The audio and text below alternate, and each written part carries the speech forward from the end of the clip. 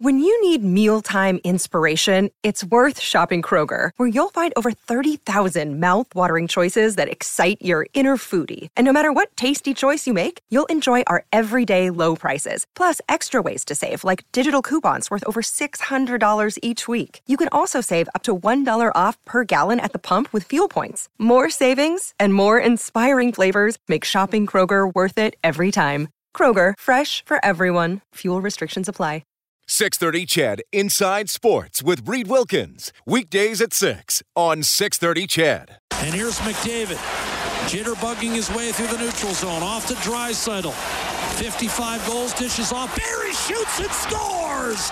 Edmonton takes the lead! 3-2! Tyson Barrie, his first of the series. And the Oilers back in front in Game 6. Barrie with a BB, and it's Game 7, baby. The Oilers take it in Los Angeles 4-2. They stay alive. They're coming home, and they're bringing the Kings with them. 6 o'clock face-off show on Saturday. Game at 8. Game 7 between the Oilers and the Kings. A gutsy performance tonight by the Edmonton Oilers. Rob Brown. It was, and it starts with Connor McDavid. You need your best players to be the best players on the ice, and Connor McDavid was from shift one all the way to shift the last one of the night. He dominated. He was good offensive. He's good defensively. He probably took the biggest hit I've ever seen him take in his career here in Edmonton and center ice. Shook him up a bit and came out, and the next shift was even better. And then followed down with players like Leon Draisaitl, probably playing at 50%, but was out there and set up the game-winning goal. Evander Kane was brilliant again in his first playoff series with the Edmonton Oilers. So from top to bottom, this Oiler team came out and played their most complete game. Now, they had a couple blowouts earlier in the series, but they didn't have any pushback like they did tonight from the LA Kings. So this was a game that hung in the balance. And I believe once the LA Kings tied it up in the third period, the Edmonton Oilers played better. And they were the better team through the last 19 minutes of the third period and deserved the victory. Connor McDavid, a goal and 2 assists. Evander Kane, 2 goals and an assist. Mike Smith stops 30 out of 32. The Oilers win at 4-2. Plenty ahead. Let's start with head coach Jay Woodcroft. It was an exciting game. I thought our players really dug in and found a way to win the game, and it's the most important thing. One of the most important things the team has to do is focus on what they can control. However, it seemed like there were a lot of calls kind of going against your team tonight. How did you guys kind of fare through that battle? Well, I mean, you guys watched the game. I would say a really good coaching mentor of mine once told me that there's only a few jobs in hockey. One's a player, one's a manager, one's a coach, and one's a ref. And I coach. That's my job. Speaking of your job as coach, what was behind the decision not to challenge the goaltender interference call? Just experience and listening to what our video coach had to say. He's been unbelievable throughout his tenure in the National Hockey League, and we trusted it, and we knew we were going to find a way to win without that call going our way. Really, you wanted to put a focus on your starts. I think McDavid had 5 or 6 shifts in the first 8 minutes of that game. Just maybe the job he did to light things off for you guys, him specifically, if you can. Well, I can't say enough about Connor McDavid. I mean, you know, his play speaks for itself. It's otherworldly. In terms of the start to the game, we did some things. His shifts weren't long. We did some things to help us, and you know, he was a leader in us doing what we needed to do in that first little bit in the first period. Draisaitl too looked like he was gutting through some stuff in the second half of that he's a game. warrior. He's a warrior. I don't worry about him, but he, you know, he ended up making the play on the winning goal, and you know, it was a good win for us. What did you see on that Anderson kind of takedown with him as in a scrum, and is there anything kind of nefarious there? You want me to refer you back to that other answer? I mean, you guys saw it. I know what I saw, but you guys saw that, and, you know, we're moving on. We got the win.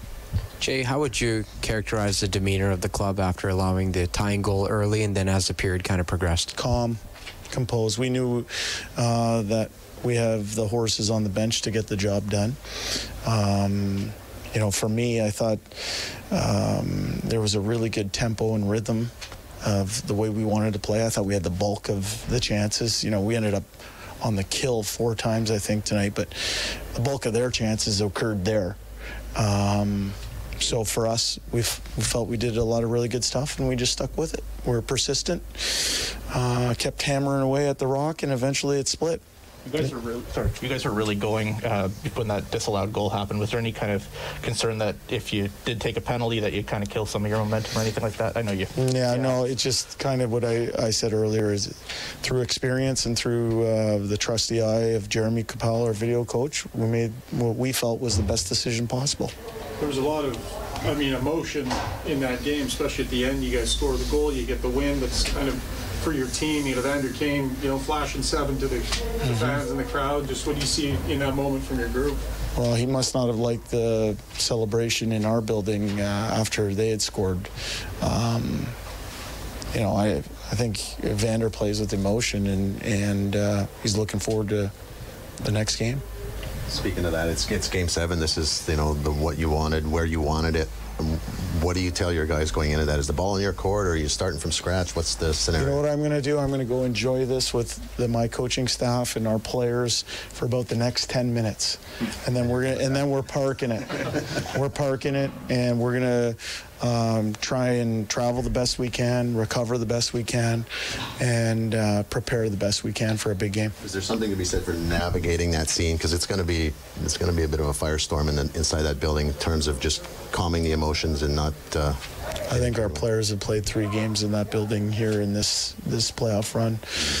We know what to expect. We've been a good home team all year, and we're looking forward to bringing that game in game number 7. What did you see from your group of 7 defensemen without Darnell Nurse tonight in the way that they handled things? Saw a group of players willing to sacrifice for each other. People step up when called upon. I saw a young man get his footing in Game 6 of the National Hockey League playoffs. I saw Chris Russell sacrificing his body at every turn, and I was proud of that group of 7 tonight. Thanks. Thank you, Jay. That is Jay Woodcroft. His Edmonton Oilers win 4-2 in Los Angeles to take this series to a 7th game. It will be an 8 o'clock start time at Rogers Place on Saturday night. Reed Wilkins, Rob Brown joining you for Heartland Ford Overtime Open Line. Well, Rob, a lot of storylines in this game, and Draisaitl, who clearly, at least clearly to me, has not been right probably for most of this series, and was taken down in the first period in a scrum that Woodcroft, I think, commented on by not commenting on, and Draisaitl winds up assisting on the game-winning goal. Yeah, you could tell. I mean, he has been off. You can see it in his body language.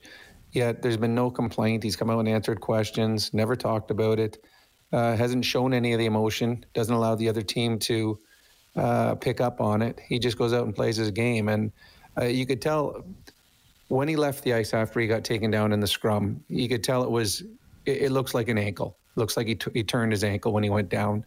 And there were, watching it on TV probably 3 or 4 times where you saw the ankle wobble on him when he was trying to either shoot or go from one direction to another. Yet he just went out and did his job. And the play that he made to Barrie, he gave Barrie an opportunity to walk in by himself to about 15 feet out on the game-winning goal. And that's what happens in playoff hockey. You play through injuries, you play through pain to give your team a chance to win and to live another day. So hopefully with a couple of days rest, some ice, and some work with physio or the trainers, whatever it takes, that he'll be capable of putting his skates on and playing again on Saturday night, because the LA Kings aren't going to quit, and they're going to need an even better effort on Saturday. The Oilers are to win Game 7. So Leon Draisaitl and all the players, they came into Los Angeles tonight with a a goal of getting back to Edmonton, and they accomplished it by playing a really good hockey game.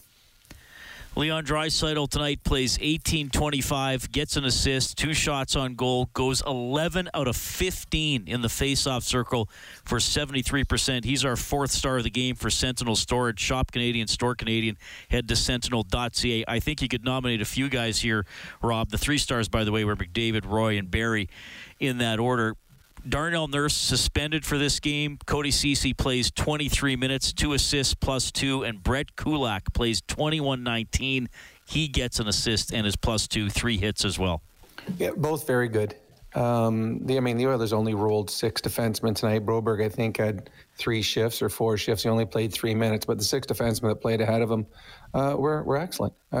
It's funny, before the game, we talked about Russell coming in the lineup, and to me, he's your safest bet ever, because he gives you the exact same effort. I mean, his ceiling is only so high, but he reaches it every night. And it seemed like every time he was on the ice, he was blocking something and made some great blocks. He'll walk down the tunnel, walk it off, and come back out and do it again. So he played good. Kulak was excellent. I think he's gotten better. Every game that he's played for the Oilers, he's looked a little better than he did the game before. And that's a good thing. And Ceci, he's been... you and I have talked about a number of times, the most consistent defenseman that the Oilers have had all season long. He's been excellent. And tonight, these defensemen were called upon to pick up the minutes and the ice time that Darnell Nurse would usually have, which is a lot. And they did it, and they did it fantastically. And a game like this just builds the confidence of other players that don't normally play in these positions. And it builds the confidence of the team, knowing that, hey, we were missing a really good player tonight. We had another guy that played injured, yet we still beat this team on their rink. That goes a long way as the series and the rest of the playoffs move on. Yeah, the Oilers went with 11 forwards, 7D. Our adjustment of the game for Pro Drain Text for peace of mind down the line. Yeah, Broberg only had 5 shifts, played 316. And the forward lines, I don't think it'd be possible for us to list off all the combinations tonight, but... McDavid played 24 minutes. Kassian got 7 minutes. Yessi got 5.5. You had, like I said, you had a bunch of different combinations. For a while, it was kind of Kane and Hyman had a different shift or a different center every time through. And I know you have said it before, Rob, that you've wanted to see. You've wanted to see a line of Kane, Draisaitl, and Hyman, which you did sometimes tonight. But you like when those 2 wingers are on at the same time. I do, because they play very similar. They play down below the goal line. They're big, strong. They take pucks to the net. They hang out in the blue area. And if they play with Leon, then they have 3 big, strong men that you can't get off the puck. I mean, it would be keep away. They would just toy with the opposition. I think what Woodcroft did tonight, he went into this game, knowing that Todd McLellan had last change. And Todd wants Kopitar versus one of the superstars, and he wants Danault against the other. But what Woodcroft does, he just kept changing the lines. And every face-off, Todd McLellan had to make a decision. Okay, Connor's out there, but he's out there with Archibald and McLeod. Is he going to leave him out there, or is McDavid's going to change? So it kept forcing Todd McLellan to put lines out there, not knowing what Jay Woodcroft was going to do. So to me, it was smart play. It took the LA Kings out of their rhythm with line changes. And it's just, it's mind-gamed. It's part of the gamesmanship. And I think it worked well for the Edmonton Oilers, especially early in this hockey game. So now the Edmonton Oilers go home and they get to decide the line matchups. And the LA Kings are going to have to change on the fly. And sometimes you can just outchange the opposition and get that 1 goal. And what we've seen in this series, that 1 goal could be a big difference and a big game-changing moment. Yeah, the team who has scored first has won every game in this series, and the Oilers struck first early tonight, just 1:40 into the game. Connor McDavid scored his 3rd of the playoffs. I set the line, Rob, for River Cree Resort and Casino excitement bet on it at 9.5 for Oilers' first period shots. They got to 15. Taylor took the over. He gets the $50 River Cree Resort and Casino gift card. But a better start by the Oilers tonight. Outshot the Kings 15-12 in the first period. Obviously, it's never perfect. The winning goal did come relatively late in the 3rd, but I thought the Oilers managed the puck better. I thought they were able to spend a little more time in the offensive zone. I thought they did a better job keeping the puck deep. Probably, Rob, of all the 6 games, I would think in this game, the Oilers mostly copied what the Kings have been doing. Sharp angle shots, get it into the crease, look for a bounce, make a save. Maybe he juggles it. Maybe there's a rebound. I thought they committed more to that tonight. I agree. I still believe this was their best all-round game, better than the two that they blew the Kings out, because the Kings tonight pushed hard, and the Oilers had to earn everything they got. And when the LA Kings tied it up in the third period, I'm sure there was a lot of nervous people around Edmonton watching that game on TV. Yet the Oilers got better. And they kept the puck in down deep, and they kept taking the puck from below the goal line, trying to stuff it, and they kept winning battles down low, getting pucks in deep, and not really giving the LA Kings a whole lot. And it was a very, very good road game for the Edmonton Oilers, just doing the right things. There weren't a lot of grade A scoring chances for the LA Kings. They limited those. They didn't turn the puck over in the neutral zone. If they didn't have anything, they punted. And a great example of good puck management was the Edmonton Oilers game-winning goal. Double A for the LA Kings is taking the puck out along the boards, and he's driving into the Oilers zone. He's got 4 very tired players on the ice. On that play, you get the puck in deep behind the net, and then you go and change. Instead, he tries beating an Oiler on a 1-on-3, and the Oilers get it, and they shoot it right up the ice, right away to get up to Connor McDavid. Now he's got his whole group caught coming onto the ice late. He goes and changes, and his man is the guy that Barrie who scores the goal. That's terrible puck management.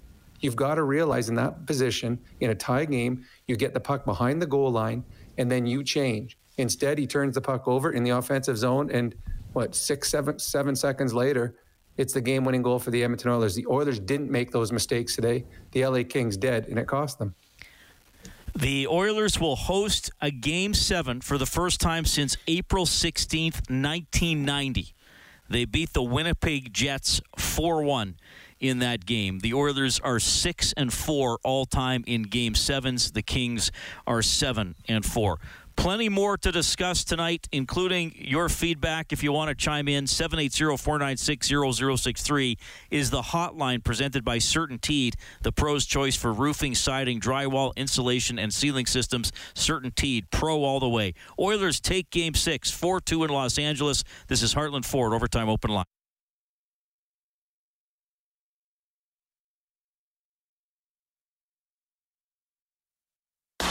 Right-hand side, Kaliev. He stays with him. Spinning shot, save made. And the rebound sent wide of Mike Smith, who might have been wrong way there. Shot Stetcher, save Smith. He'll cover. 7:36 to go. Mike Smith, that is his save of the game for Reface Magic. Save money on your kitchen renovation. Don't replace, reface. He makes 30 stops. He's the winning goaltender. Oilers take it 4-2 in Los Angeles tonight. Evander Kane, 2 goals and an assist. He now has 7 goals in this series. Here he is. Got to win it, and we get the 7. It just seemed like lots of excitement, a lot of great things to finish that off. Yeah, we got off to a good start finally in this series. I thought, that was big for us. We knew they were going to push. Obviously didn't draw the third period start off the way we wanted to, but, I think this group's shown it all year. Sticking with it and not getting discouraged, and we knew we could get one. We just had to make sure it was the next one. So we did a great job of that and bring it back home for 7.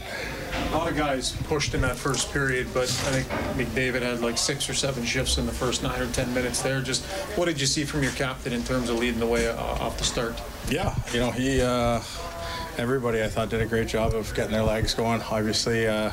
When he's skating like that, he's really tough to handle. And I think you saw it in the opening couple of minutes there. Obviously, had a nice burst to speed up the ice and able to take it home on the wraparound. So, he's been great for us all series, and we're going to need him in Game 7. That was a challenge. Daniel. They come back on you guys, and it could be like a here we go kind of moment. What was it like on the bench when they tied it? How do you think your group did with that? I think we were saying all the right things. I was talking about, we're in good shape. It's a 2-2 hockey game in the third period in Game 6.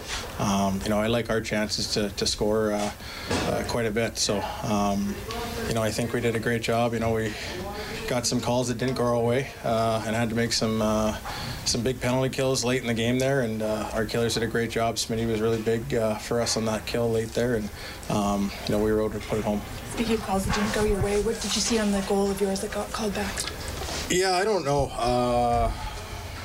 I really don't know. I'd have to look at it. I don't really have an answer for it. Sending fingers to the crowd after the empty netter, what does that mean? It means Game 7, baby. not 7 goals for you. that's what maybe we Oh, no, I didn't even realize that. Honestly, I honestly didn't realize that. No, it was Game 7. It was nice to get a win here in this rink. When you play a game like this, an elimination game, I know you guys always believe you can win, but there's always the possibility that you're not gonna. What does it do to play this game, come in here, win this game? How does it bring a team together? What's it do for you mentally? I think it builds confidence. There's guys that have been in this situation before, and there's guys that haven't. So, to get that experience and for it to be a positive one, it's a good feeling. We had a tough break the other night, and we just narrowed the focus and focusing on one game and not worrying about the outside noise, and just everybody putting their best foot forward and having a good, solid team effort. Take us ahead to a Saturday night game in Canadian City, a Game 7 in the playoffs in 2 days from now. What's that going to be like? It's going to be juicy. It's going to be juicy. I asked about 7 goals. Can you talk about, I don't put you on the spot about talking about yourself, but how have you been able to have the series that you have and be this productive for this team? I mean, that's my part of my job. I've always counted on to produce. Done it my whole career, and in the playoffs, everybody wants to raise their level and raise their game, and that's what guys are doing, and I'm no different. How did you feel your defense played tonight without Darnell Nurse?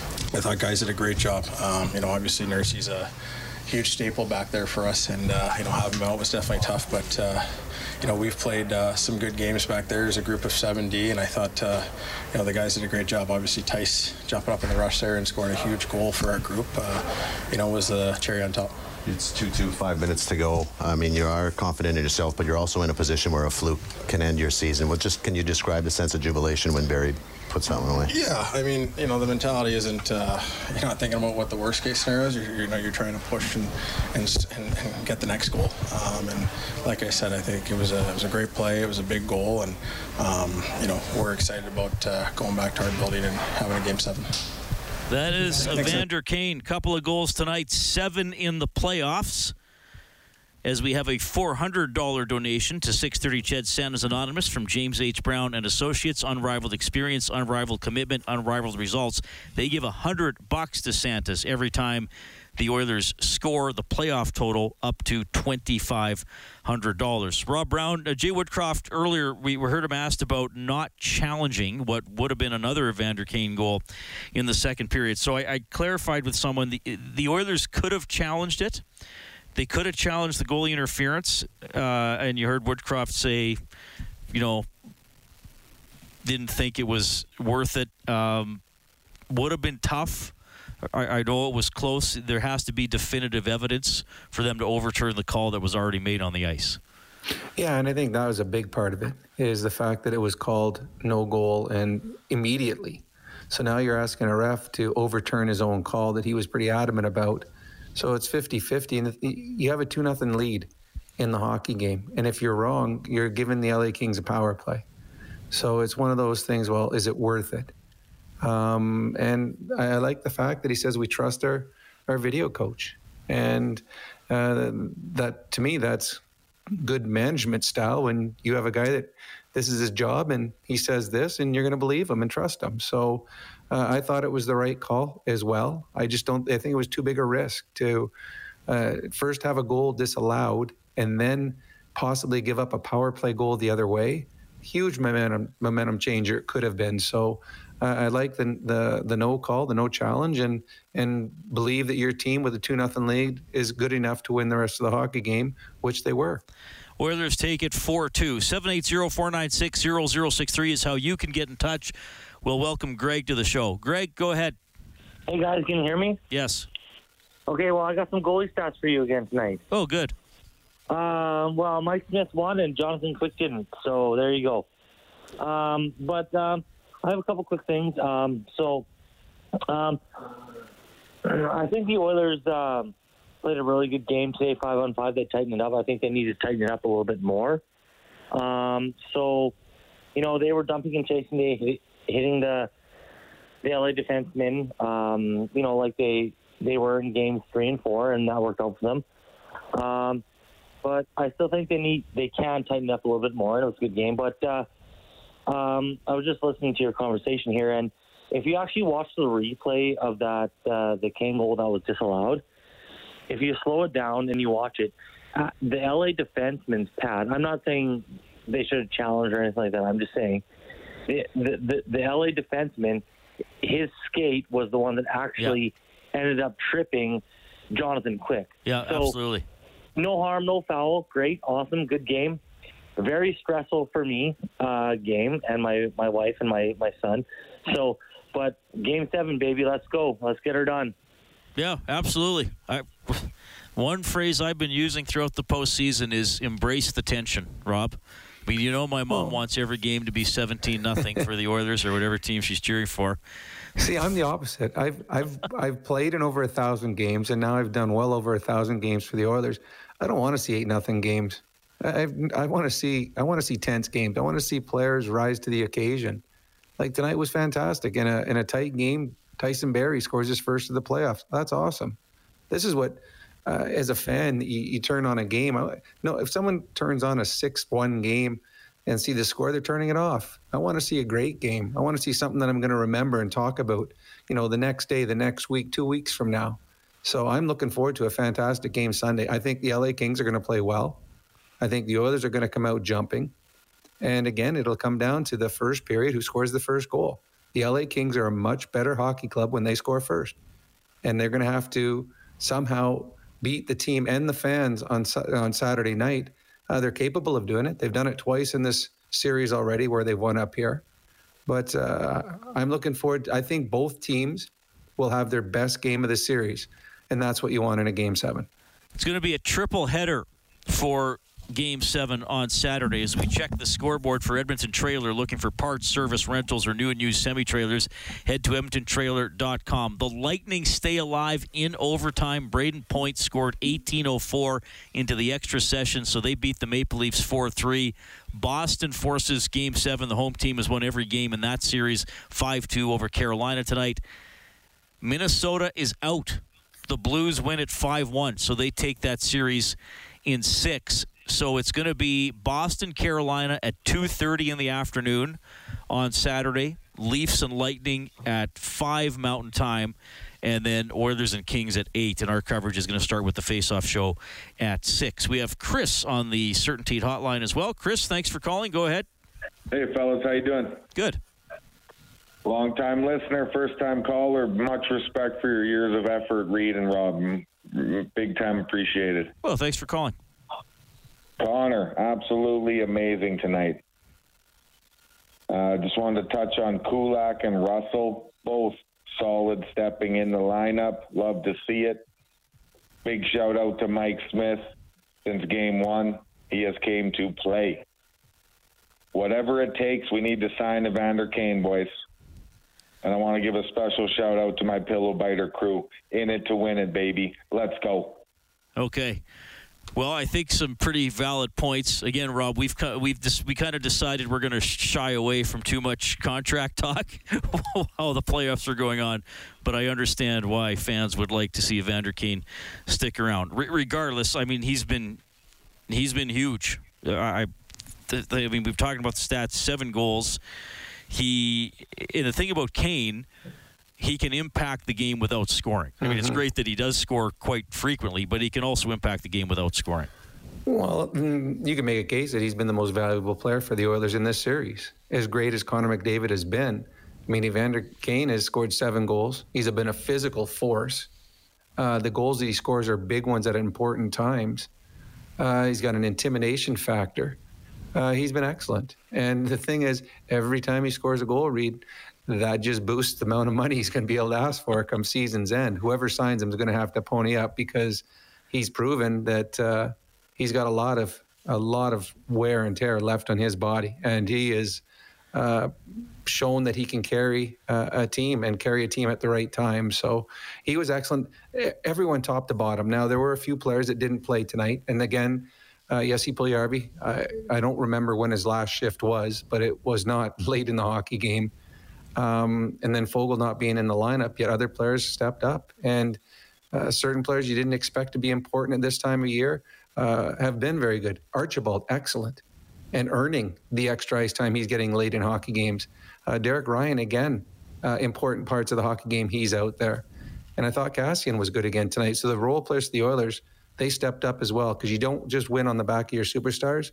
You need everybody pulling the same direction. And I thought the Oilers, top to bottom, were very good. Okay, we got to get another break in. We got a full board of calls. We really appreciate it. Thanks, everybody, for staying up and calling. So we will get everybody in. And you're also going to hear from Tyson Barrie, who got game winner tonight. The Oilers stay alive. 4-2 is the final. Another day is here, and you're ready for it. What to wear? Check. Breakfast, lunch, and dinner? Check. Planning for what's next and how to save for it? That's where Bank of America can help. For your financial to-dos, Bank of America has experts ready to help get you closer to your goals. Get started at one of our local financial centers or 24/7 in our mobile banking app. Find a location near you at bankofamerica.com/talktous. What would you like the power to do? Mobile banking requires downloading the app and is only available for select devices. Message and data rates may apply. Bank of America N.A., member FDIC. In LA, this is Heartland Ford Overtime Open Line.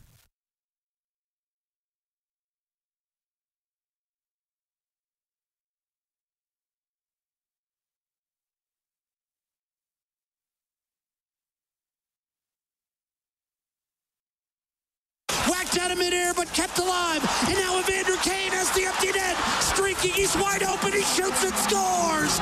There will be a Game 7 in Edmonton. Evander Kane, an empty netter to put it away. Jack Michaels with the call. 4-2, the Oilers win. Whenever the Oilers get to 5 or more in a game, we turn on the Japanese Village goal light on 630ched.com.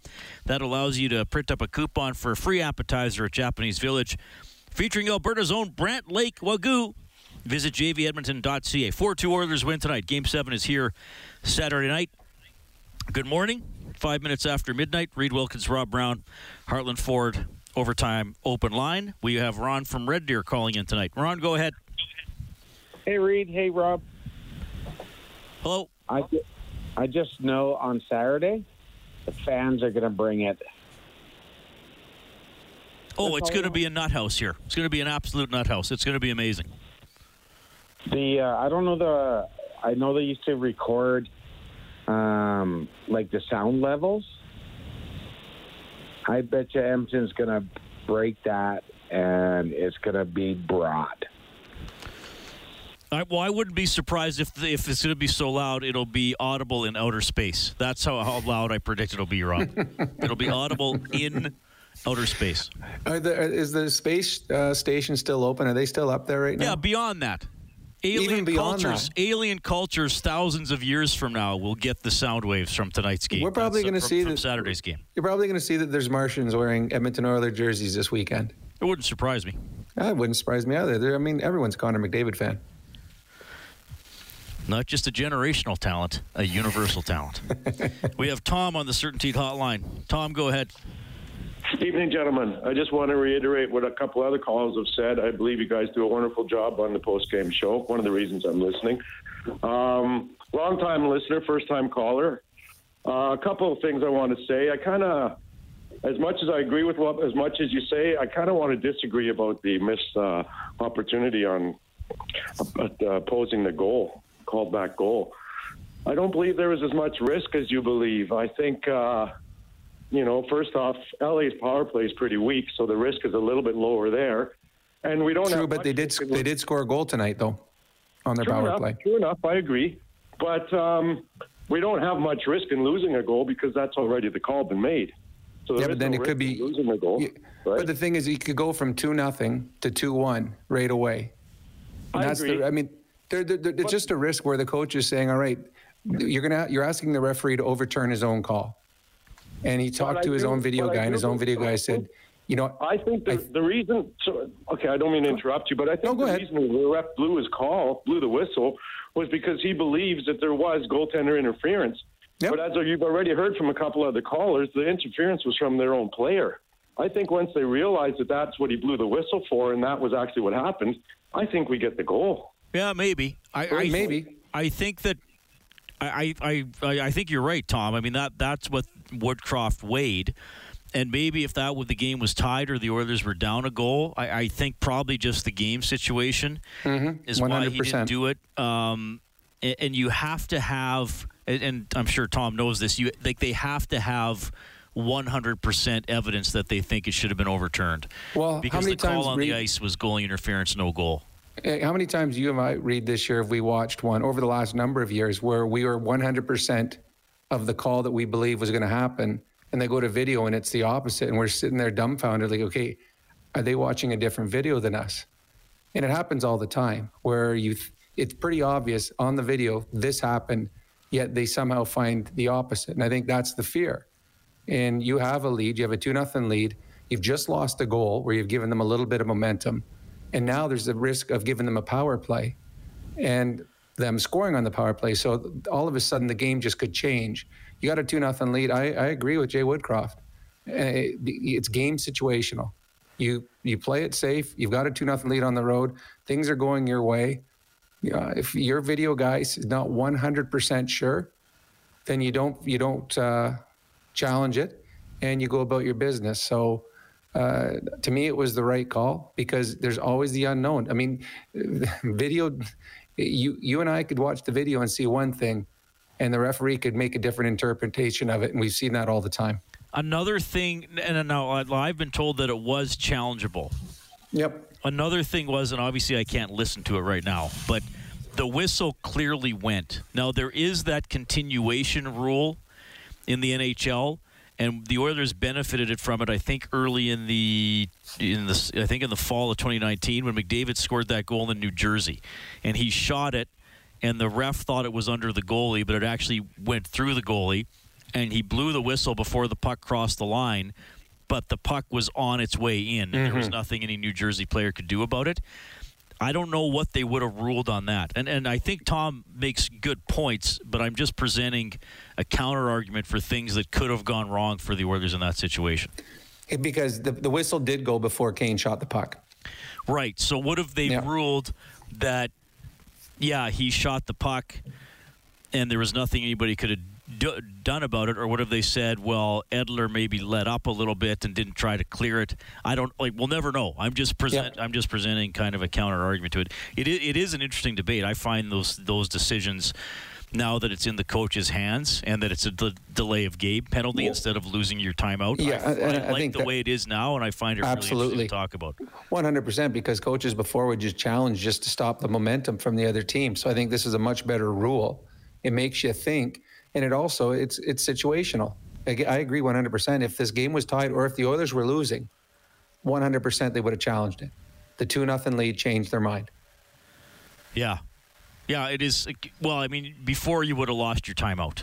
But so you couldn't just have 10 challenge. Now you could if you were scored on 10 times, you could challenge all 10 and risk getting 10 penalties depending on what it was.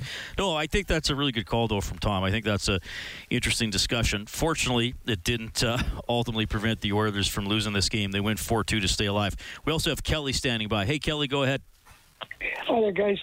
No, I just want to make a comment. Like, I agree with what Rob said. I think Archibald is playing really well, and he takes the body for he's not the biggest guy on the team.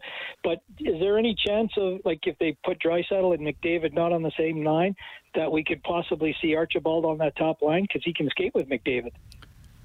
Yeah, I think he can skate with him. I don't know if he can think like McDavid. I think right now Connor and his line mates are synced pretty good. I think Kane and Yamamoto with Connor are a very good line. I think they will go back to Leon playing with Hyman, and then I don't know if it's going to be Yessi or if it's going to be McLeod. The one thing that we saw tonight is they mix them up. I mean, the whole story coming into today's game was going nuclear. It's going to be Connor and Leon together. And they were at times, but I think Connor played with just about everyone on the ice at some point tonight, and so did Leon. And I think that is what is effective against a team like Los Angeles that's trying this strict line matchup. They're trying to go Kopitar versus Danault versus. But if Connor and Leon are spread all over the place, it becomes much harder. And I think that's what Jay Woodcroft's done, and he has a bigger advantage on home ice now because now he can decide at any time. And what we saw in the first couple of games on home ice, is LA had to put their two best players on the ice for every face-off, not knowing when Jay Woodcroft would throw his best players out. Oilers win 4-2. We will get to Tyson Barrie. We also have Brian and Heath up next in the batting order on the phone line. You're listening to Heartland Ford Overtime Open Line.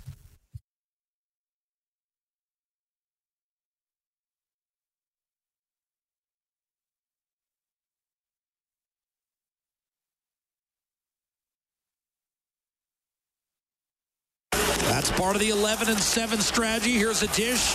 Kane to McDavid. Wrap around, score! And Edmonton takes a 1-0 lead. 100 seconds into this first period. Connor McDavid's third goal of the series. And the Oilers have the positive start in Game 6. Yeah, fast start. Minute 40 in. McDavid from Kane and Ceci. The team scoring first has won all 6 games in this series. Oilers win 4-2. The series is 3-3. Game 7 is Saturday. Rob, tense times. Oilers went ahead with 5:10 to go and then had to kill off a penalty to Yamamoto. He got penalized for tripping with 3:37 left in the third. Yeah, it was an easy call for the referee. As Yamamoto, he stuck his leg way out. Iafallo was not happy with that. If I was Todd McLellan, I would have pulled my goalie right from the beginning. Their power play isn't very good. They did score a goal tonight when they finally decided to shoot a puck. But I mean, you're down a goal. You're playing in a game that if you win, you go on in the series. Your power play has let you down. Make it a 6-on-4. So I think the LA Kings made a mistake there by not pulling their goalie right from the beginning, especially when you've got the centermen that you have that continue to win faceoffs. But it did make it a little tense, and there were 2 saves that Mike Smith had to make on that penalty kill for the Oilers that were big. A one-timer from one side and a big booming slap shot from the other. Mike Smith was good again. He's given them quality starts in 6 straight games. They need one more out of him. Yeah, the only thing I didn't like from Smith was the poke to the private area of dumb. That was dumb. I mean, you can't yeah. I mean, there's no benefit other than there's no benefit. You take a penalty and you give a team that struggles to score goals an opportunity on the power play, an opportunity to create momentum. So it's something that I'm sure that he knows after he did it was wrong. And it certainly could have come and haunted the Oilers had the LA Kings scored. I mean, the next game, anything could happen. Hey, we saw a game a couple of years ago between San Jose and Vegas where a missed referee call created a 5-minute power play for a team that was being badly outplayed, and San Jose beat the Vegas Golden Knights. So you don't put yourself in a position in a must-win game by giving the referee an opportunity to make a call. So Mike Smith, that was a bad decision on Mike Smith's part. Okay, 780-496-0063 is the Certainteed hotline. Brian has given us a buzz tonight. Go ahead, Brian. Hey, good evening, guys. Great hearing you again. I'm over the moon with the Oilers, and I have no doubt we're going to be going to the second round. Here's my question I'd like to pose to the two of you, and I know it's something you don't like to talk much about. It is about the officiating, though. I mean, there were definitely more than 1 or 2 missed calls, especially on Draisaitl and McDavid. And here's what I'd like to know. We've got 4 officials on the ice. They brought in a second referee, from what my understanding was, to catch the plays that are on the back end. Now, when you look at football, there are times, sometimes you see 5 and 6 flags on a play. If you go to baseball, if there's a questionable call about a strike or a check swing, they go to the third base umpire or the first base umpire. Why is it that the linesmen cannot call penalties? Because they can call penalties. Just major penalties, though. They can call major penalties. Yeah. Gary Bettman said, in that last interview, we protect our stars. I'm sorry. When you see what happened to Connor tonight, Leon tonight, when you see what happened to Crosby the other night, come on, guys. I mean, let's call a spade, and that is they're not protecting the do the officials ever come under the scrutiny of the league? Well, Absolutely. Okay, several things. They do. And you should listen to the interview I did with Tim Peel before the other game, because he's very good. And he said, I can't remember the exact call, but he said in the playoffs when he was working a few years ago, he screwed up a call in a game, and that was the last playoff game he worked that spring. Now, the NHL doesn't publicize that. I get it. They don't want to embarrass officials or let it known publicly. Oh, this guy was having a bad playoff, and now we took him out. So they are punished. Not punished. They are evaluated. Well, that'd be a punishment. It would be. They lose money. the opportunity to work more games. Now, do I think that the league, I'm not just going to say protects its stars, Rob. Sometimes I wonder if they protect its players. Yeah, okay. You don't protect stars. You protect everyone. Nobody's more important.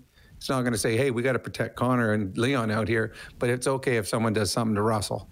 So that's wrong. Everyone should be protected the exact same way. I do believe, for the most part, the refs try to. They will miss some. It always happens. The game, it's one thing to watch the game on television. It's another thing to watch it in the stands. But it's a completely different animal when you're doing it on the ice. It goes so fast. But, I mean, the referees in the National Hockey League are the best referees in the world, and it's not even close. Do they make all the right calls? No. Do they miss stuff? Yes, they do. The ones that are reffing right now in the playoffs are the best referees in the best league in the world. So there will be things missed, but most people will notice the things that are missed from their own team. There's going to be LA fans that'll say there was things missed the other way. Calgary fans they'll complain about stuff that doesn't get called against the Flames. The Stars in that series will be the same thing with their fans. You always see what you believe is something that is wrong against your team. Now, were there things missed tonight? Yeah, there were. But that's part of the game, and the players play through it. The coaches coach through it. So. Okay, but I think I don't want to speak for Brian. I don't know if he's still on the line. Is he gone, Kellen? Okay, I hope he's still listening. I would guess he's referring to Draisaitl being taken down on that scrum. Mm-hmm. So I guess we're kind of opening a can of worms here in a larger discussion. If a linesman saw, kind of a slew foot situation there, could they call something like that? And here's something, could that be a rule where a linesman could call that even though it's a 2-minute penalty? And then it would have to be a major. Yeah, and first of all, I mean, we should, like, Kings fans are saying, well, that's great, you suspended Darnell Nurse, but he didn't get a penalty on the play. Should have been a 5-minute major. Could have changed the game there. So, yeah. But when I did that interview with Peel, and Rob, earlier this week on my show, I did a whole segment saying that the NHL doesn't communicate well with the fans. 100%, you're right. So, I mean, you have YouTube, you have podcasts. They don't have to talk to media guys like me if they don't trust us or they think, we're not going to get the message out that they want. They could have Stephen Walkom take questions from fans once a month, even if they're BS questions. You know what I mean? They can just say, well, here's a call in this game. I understand why people are angry, but here's what the official would have seen on the play and why it wasn't forced that way. So when we hear from officials or people who are knowledgeable, we get good information. Now, Here's the issue I have. I know you want to jump in, Rob, but I want to finish this thought. Peel said the other night that if you want to stop scrums, pick a guy out of the scrum. Don't make it even. We have not seen that happen in this series that I can recall. They've always evened it up. Calgary and Dallas in some periods have played more 4-on-4 than 5-on-5. There were a couple scrums last game. The Oilers got extra penalties. The Kassian cross-check and the Kane incident with the no at center. So maybe I shouldn't say every time, but I think tonight they could have had opportunities to give a team a power play. And they didn't. So if they want to stop the scrums and the potential for Draisaitl getting taken down like that, then punish somebody. That's what I'm saying. But it goes both ways. And we saw it when they take Leon down. But there's scrums where Kane is in there, where Kassian is in there. Yes, but that's what I'm saying. I'm not saying it's just an Oilers thing. Then enforce it. Then pick a guy. They don't do that enough. No, you're right. They never do. As far as the other one you were talking about, where the referees come out and talk. If you watch a referee go over and tell a coach, okay, here's what I saw. Here's why I made this call or didn't make this call. The coach might not be happy, but he's like, all right, okay, now I see what you say. And that's why if a referee comes out, okay, for example, the one where Connor McDavid and I can't remember the guy's name, they ran into each other at center ice. Kaliev. So on that one there, here's what I saw. I saw both players looking back, and at the last second, Kaliev braced himself because he was about to run into McDavid. There was no intention. If a ref comes out and says that, I'm like, okay, that's what you saw. I can't argue with you. That's what they need to do more of. I wish that at the end of a game, if there's a controversial call in a game that changed the way the direction the game went, that they have the referee out and they interview him and say, okay, here's what I saw. Here's why I did it. Because 99% of the time, the referee, when he makes a call, it's because of what he saw or what he missed, and what can be honest about it. Or here's why I saw it. Or this guy was in my way, so I couldn't see it. I just saw the last glance. Then it's easier to accept.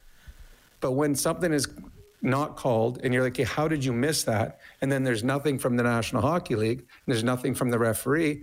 That's why players get upset, coaches get upset, and fans get upset because, okay, how did you miss that? Now, there's probably a reason why you missed it, but tell me so that now I can sleep better at night knowing that you just aren't incompetent. You actually missed it because of this reason.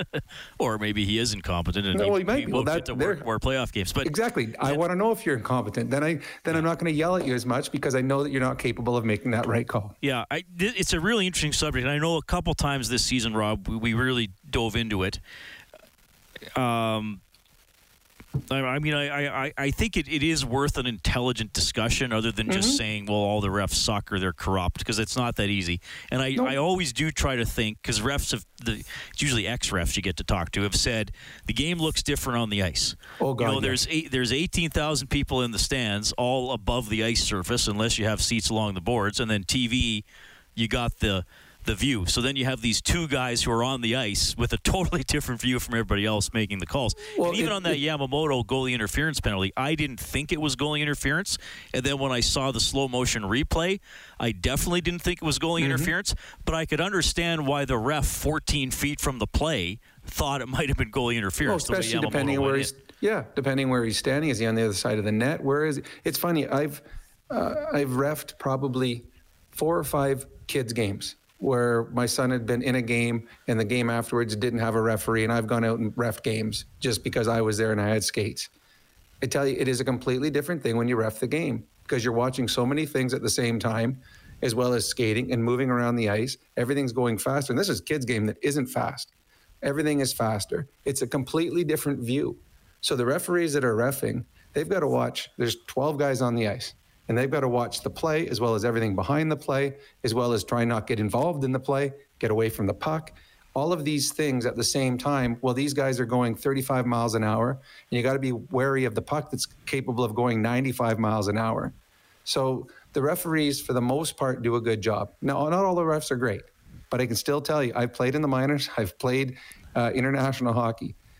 These are by far the best, and there's nothing even close out there compared to what these guys are. It's a tough job. Some of them are very good. Some of them aren't, but they're better than the bad ones that aren't in this National Hockey League. So when you're watching a game, if you're watching a game that doesn't involve a team you like, the ref seems to be better in that game just because you don't have as much skin in the battle. But I do wish they did something, even if the NHL puts it on their own website and just it's an NHL.com employee asking Wacom. It would still be better than nothing, which is generally what we get now. And oftentimes, when they put out an explanation, it'll say, like, here's an explanation of the goaltender interference challenge at 19 minutes of the first period. Video replay showed there was no goalie. You're not explaining it. You're just saying, well, we looked at, I don't know. Anyway. And it's true. At the end of every night, if you go to either of the big sports channels in Canada, there will be 4 or 5 different plays that they will highlight with, okay, here's a missed opportunity, or here's a missed call, or here's a call that shouldn't have been called. So the NHL knows which ones are the ones that people are wondering about. So you're right. Even every Monday, say, all right, this is what happened on the weekend. Here's 10 calls that we are going to show you why the referee made the call he made. And I tell you, it would be educational as to see why the referees are making these calls, to understand their point of view and their side of it. Because there's sometimes you're watching it and you're like, hey, I have no idea what he just saw or why he made that call. But if they explain it, I mean, at least you'll have an idea. You might not always agree with it, but at least you'll know what his thought process is. So I do think that is, especially nowadays in social media, this should be an easy sell to the NHL. Here's what we want. And it's a good thing towards the fans, saying, all right, fans, you want to know why referees make these calls? Well, here's the referees explaining it.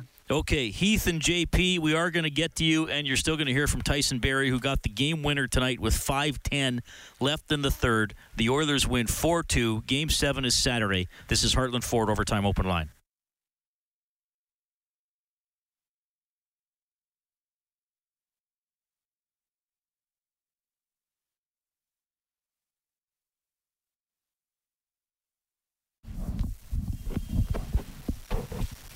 McDavid, 3 points. Kane, 3 points. Smith, 30 saves. The Oilers have forced Game 7. First Game 7 hosted by the Oilers since April 16th, 1990. They beat the Winnipeg Jets 4-1.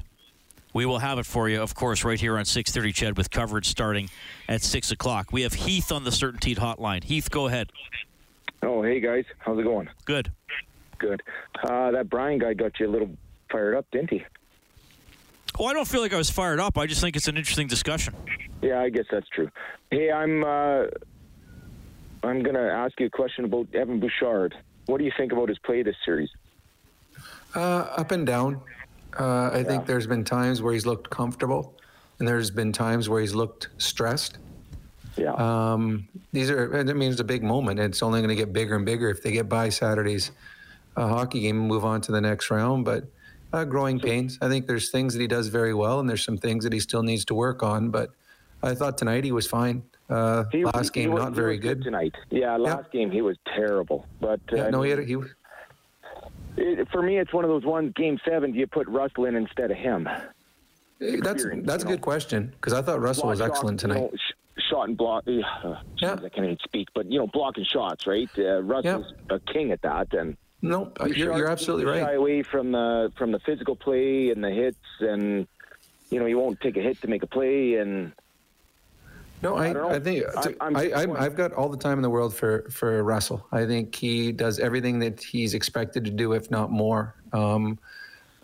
He doesn't have the upside that a Bouchard has, but he certainly is pretty consistent.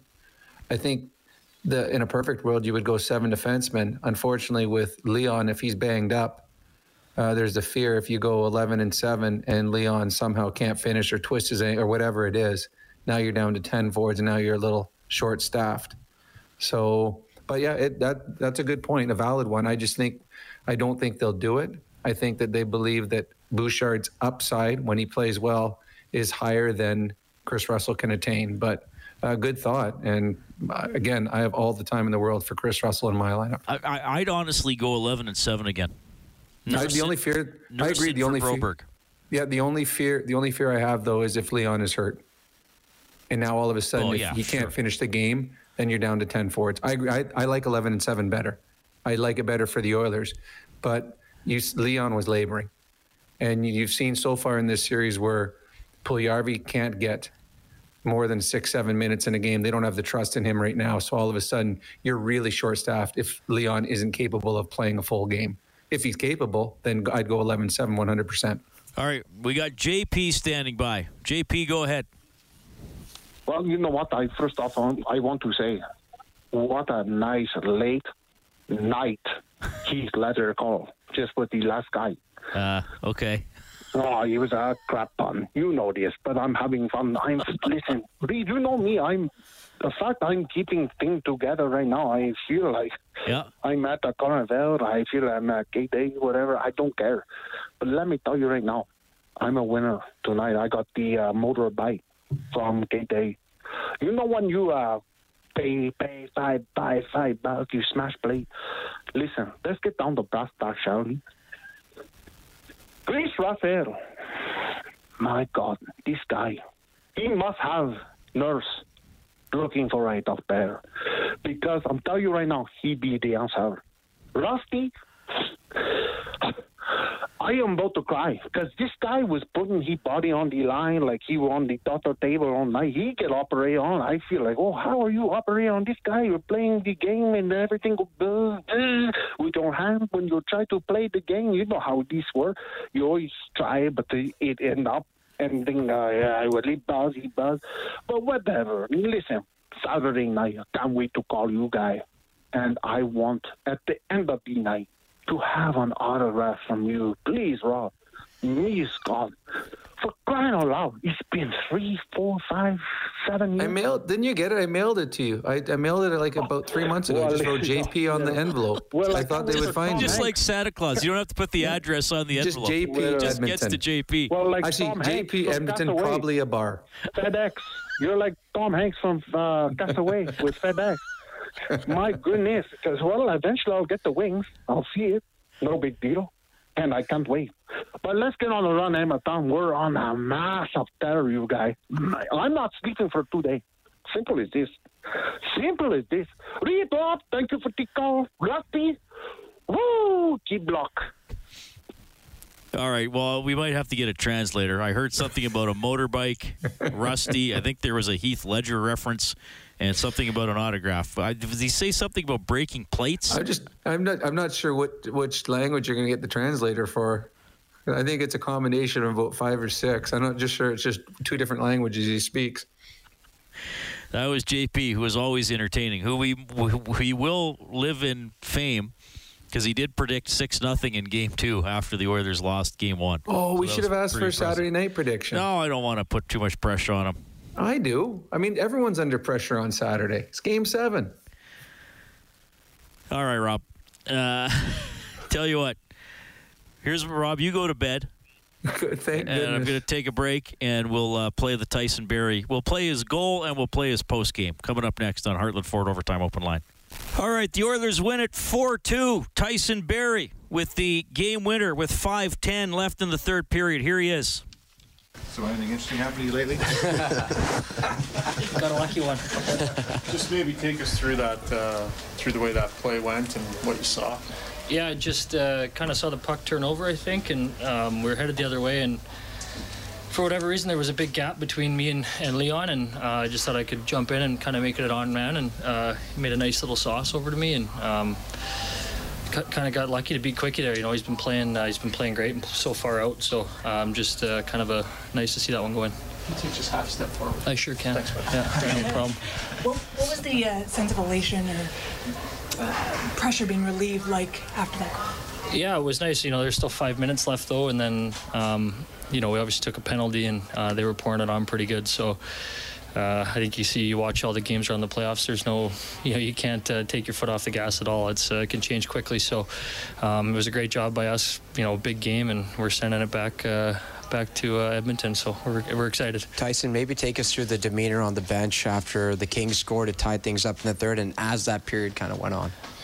Yeah, we give one up early, and you know, then it's back to 0-0. So we're just I think we did a good job at not, you know, turning it into a track meet, and we just stayed patient and you know, tried to wear them down. And they had some looks, we had some looks, but you know, it came down to the last 5. So I thought we did a good job at not getting down on ourselves. Tyson, a comment on your captain's leadership tonight. Yeah, it's amazing. This guy's. I mean, you guys all get to see what he does, you know, every night as far as the skill and the goals and everything. He sets the tone for us again early, but, you know, you can see his battle level. He's in every battle, above every check. He's doing everything right, and, you know, you can tell how bad he wants us. So we're lucky to have him on our side, and, you know, we got to get one more for him here. This is a big situation for you guys. You're on the road facing elimination. You come out, you get exactly the start you wanted. When the 2-goal lead goes away, you come back and win anyway. Did you show yourselves a couple of things in this game that you can help build for Game 7? Totally. We've been doing it all year. We've been, you know, adversity, and this is no different. And we knew we had to have a game tonight, and we did a lot of good things. And you know, that's hockey. We gave it back to them a little bit, but we didn't break, and we found a way to get one. And I think it, you know, shows a lot of character in that group. And now we've got home ice. We're headed back for Game 7, and I think the boys are pretty pumped. Draisaitl looked from upstairs like he could barely push off on one foot. Yet he's gives you the puck for the winning goal. What do you think about how he played. I mean, that's what he does. He's, he makes those plays in his sleep. He's a talented guy and one of the best passers you'll ever see. So, we're not disclosing if it's lower upper body injury, so I don't know what you're talking about. But I thought he was great tonight, and he battled, and it was nice to see him be involved in that, the winner. If I say April 28, 2019, what comes to mind? That must have been... Your only other playoff goal. Oh, okay, yeah, sorry. So you don't have any real record? Yeah, you have a recollection of that now? Yeah. It was this one. Oh, yeah, for sure. I think that one was in San Jose, and it was middle of the round. But, no, this one, to, send it to Game 7, it's awesome. Yeah, it's great, yeah. What do you expect to find Saturday night on a Saturday night Game 7 in Edmonton? Yeah, I can't wait. They've been amazing all year, all playoffs. I think, you guys have seen the crowds and what they're getting up to, so it's going to be bonkers in there, and we can't wait to get on the ice for Game 7. It's going to be awesome. Well, not to be the bearer of bad news, but you're 1-2 at home. Do you have to be careful not to let that emotion get the best of you in this Game 7? I think, Game 1 maybe was the only time that, we were a little nervous or whatever, but we've settled in now. Give them credit. They played a couple good games in our rink, but no, we want to be at home for this one, and we want that rink rocking like it will be, and we'll be ready for it. What made your defense successful tonight without Darnell Nurse in the lineup? What did you guys do?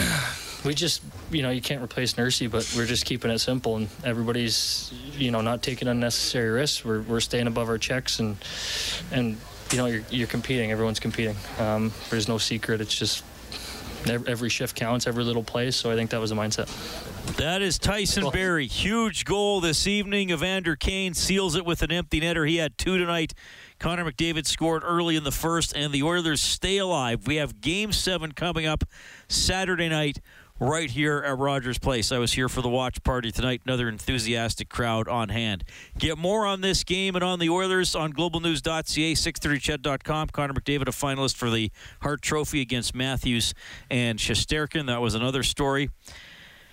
Big thanks to Kellen Kennedy, our studio producer, back at the 630 Ched Broadcasting Compound. Oilers now coming up from noon to 2. I will have Inside Sports from 6 to 8. So our broadcast Saturday, 6 o'clock face-off show, puck drop at 8. First Game 7 in Edmonton since April 16th, 1990, when the Oilers beat the Jets 4-1. Oilers hockey is presented by Friesen Brothers. On behalf of Rob Brown, I'm Reed Wilkins. Thanks for listening to Heartland Ford Overtime Open Line. Oilers stay alive. 4-2 win in L.A. Good night.